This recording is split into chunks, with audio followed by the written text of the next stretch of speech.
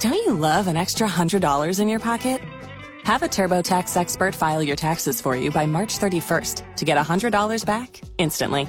Because no matter what moves you made last year, TurboTax makes them count.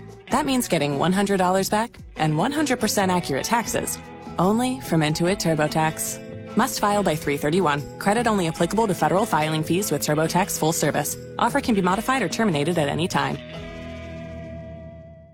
At our top story, Portland's police chief is talking to us today about the possibility of protests in Portland because of the Rittenhouse verdict.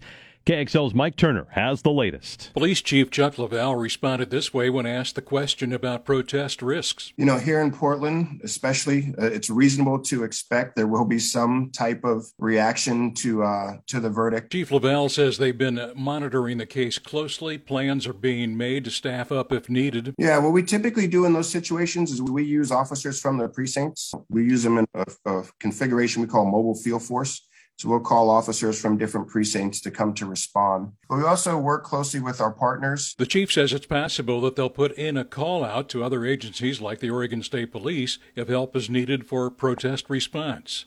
Mike Turner, FM News 101. Well, also this afternoon, 7 of the 37 people on a school bus were taken to the hospital this morning after that bus collided with a loose flatbed trailer on Highway 6. Forest Grove Fire says the bus was taking high school students, teachers, and a chaperone from the Nestucca School District to Portland for that field trip when the crash happened about 7 miles west of Glenwood. Those who were not taken to the hospital were placed on a new bus and returned to the school. All the injuries are believed to be non-life-threatening. Bad weather has been linked to a deadly crash in Portland last night. Police say the driver was on I-5 just north of the Fremont Bridge when his truck hit a pool of water and slid toward the center lane of the freeway. That's when the truck was hit by a big rig. There were no arrests after that crash. It was Portland's 58th deadly crash, though, of the year. Leaders across Multnomah County today releasing their plan to keep everybody warm this winter. KXL's Grant Mackhill has the story. Standing in the parking lot of the Joint Office of Homeless Services Arbor Lodge Winter Shelter and surrounded by Portland Mayor Ted Wheeler, House Speaker Tina Kotek, and many other local leaders, Multnomah County Chair Deborah Kafori announced that there are 5 shelter locations ready to go when severe weather hits. The Imago Dei Church in Inner Southeast, the Salvation Army's Moore Street Center in North Portland, the Sunrise Center in Gresham, Mount Scott Community Center in Southeast Portland, and the Portland Building. She says no one will be turned away. We'll have room for 2,000 people in shelters across the county on any given night this winter, and room for hundreds more on the worst nights. Grant Mackhill, FM News 101. It's 4:05 on FM News 101 KXL. The city of Vancouver says addressing homelessness is now its top priority. KXL's John Eric Smith says that city is introducing a new kind of shelter, too.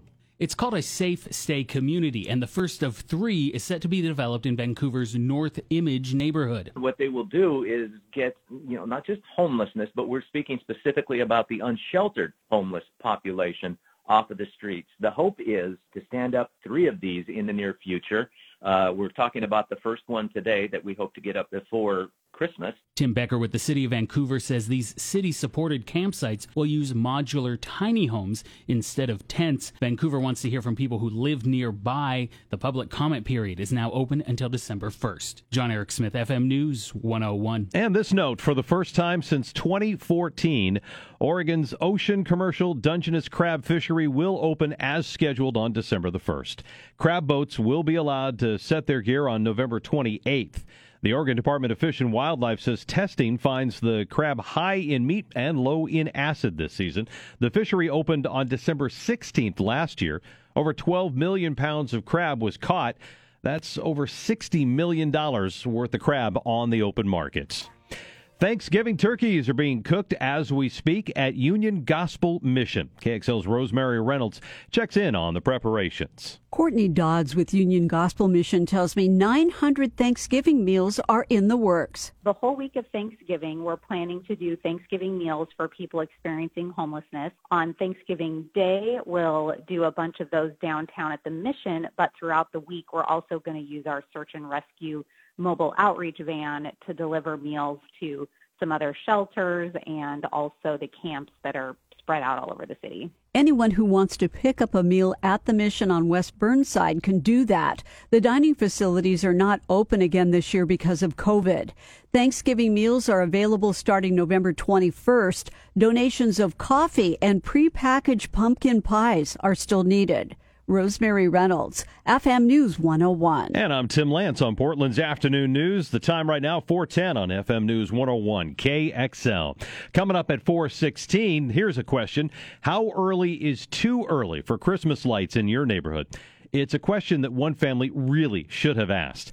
Then it's the 5 things that you need to know today at 4:19. At number 1 on the list is what the family of one of the men killed by Kyle Rittenhouse now is saying after the jury rendered its verdict today.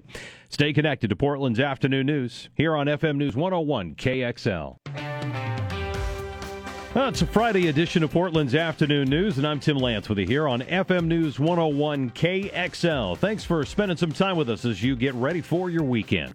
Well, so much for a holiday cheer in one Florida neighborhood. It's enough to exclaim, "You're a mean one, Mr. Grinch. You really are a heel." A Florida family's in trouble with their homeowners association for putting up Christmas lights at their Tampa home. The HOA says it's too early and is threatening to fine the Maffa family up to $1,000. The family says it hired a company to decorate their property, and November 6th was their only availability. Jim Crisula, CBS News. So I know this is a debate at my home every year. Jim Ferretti, how early in your estimation is too early for Christmas lights and other decorations? I'll answer that by asking, how do I get a job with that HOA?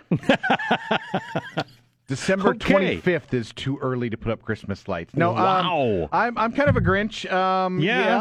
I put up Christmas lights last year. They didn't come down until, what is today? They came down when they started falling down like 2 months ago. Oh. And now my wife wants to put them back up. And, we could have just left them up. Wow. I know. I am a Grinch. See, now I have lived in a couple of HOAs, and I know the whole don't put them up before this date and make sure they're down by this date routine. And I don't have a problem with that necessarily. I know my wife, we would drive home, and as we were going through the neighborhood, she would see some lights that had gone up, way early. And, oh, man, she was like you, totally annoyed. Florida's nice this time of year. Send your resume, please, to...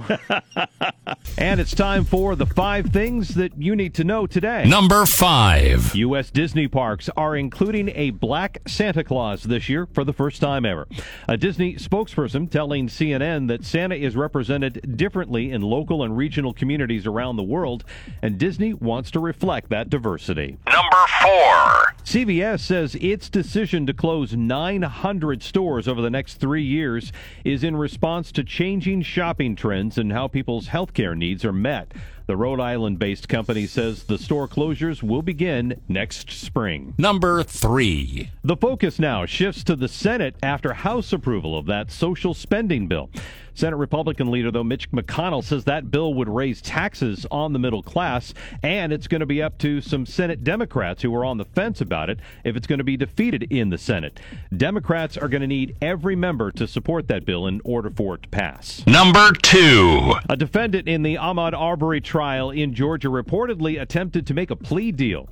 A CBS report says that request came from the attorneys for William Roddy Bryan. He's the man who admitted to using his vehicle to chase Arbery and also recorded the fatal shooting. Number 1. The family of one of the men killed by Kyle Rittenhouse in Wisconsin is speaking after the jury rendered its verdict today. NBC's Shaquille Brewster read a statement from the family of Anthony Huber. We are heartbroken and angry that Kyle Rittenhouse was acquitted in this criminal trial for the murder of our son, Anthony Huber. Huber's family says justice wasn't done for any of the people shot by Rittenhouse during violent protests in Kenosha last year. He was considered to be not guilty by the jury on all counts. And those are the 5 things that you need to know today. I'm Tim Lance on Portland's Afternoon News.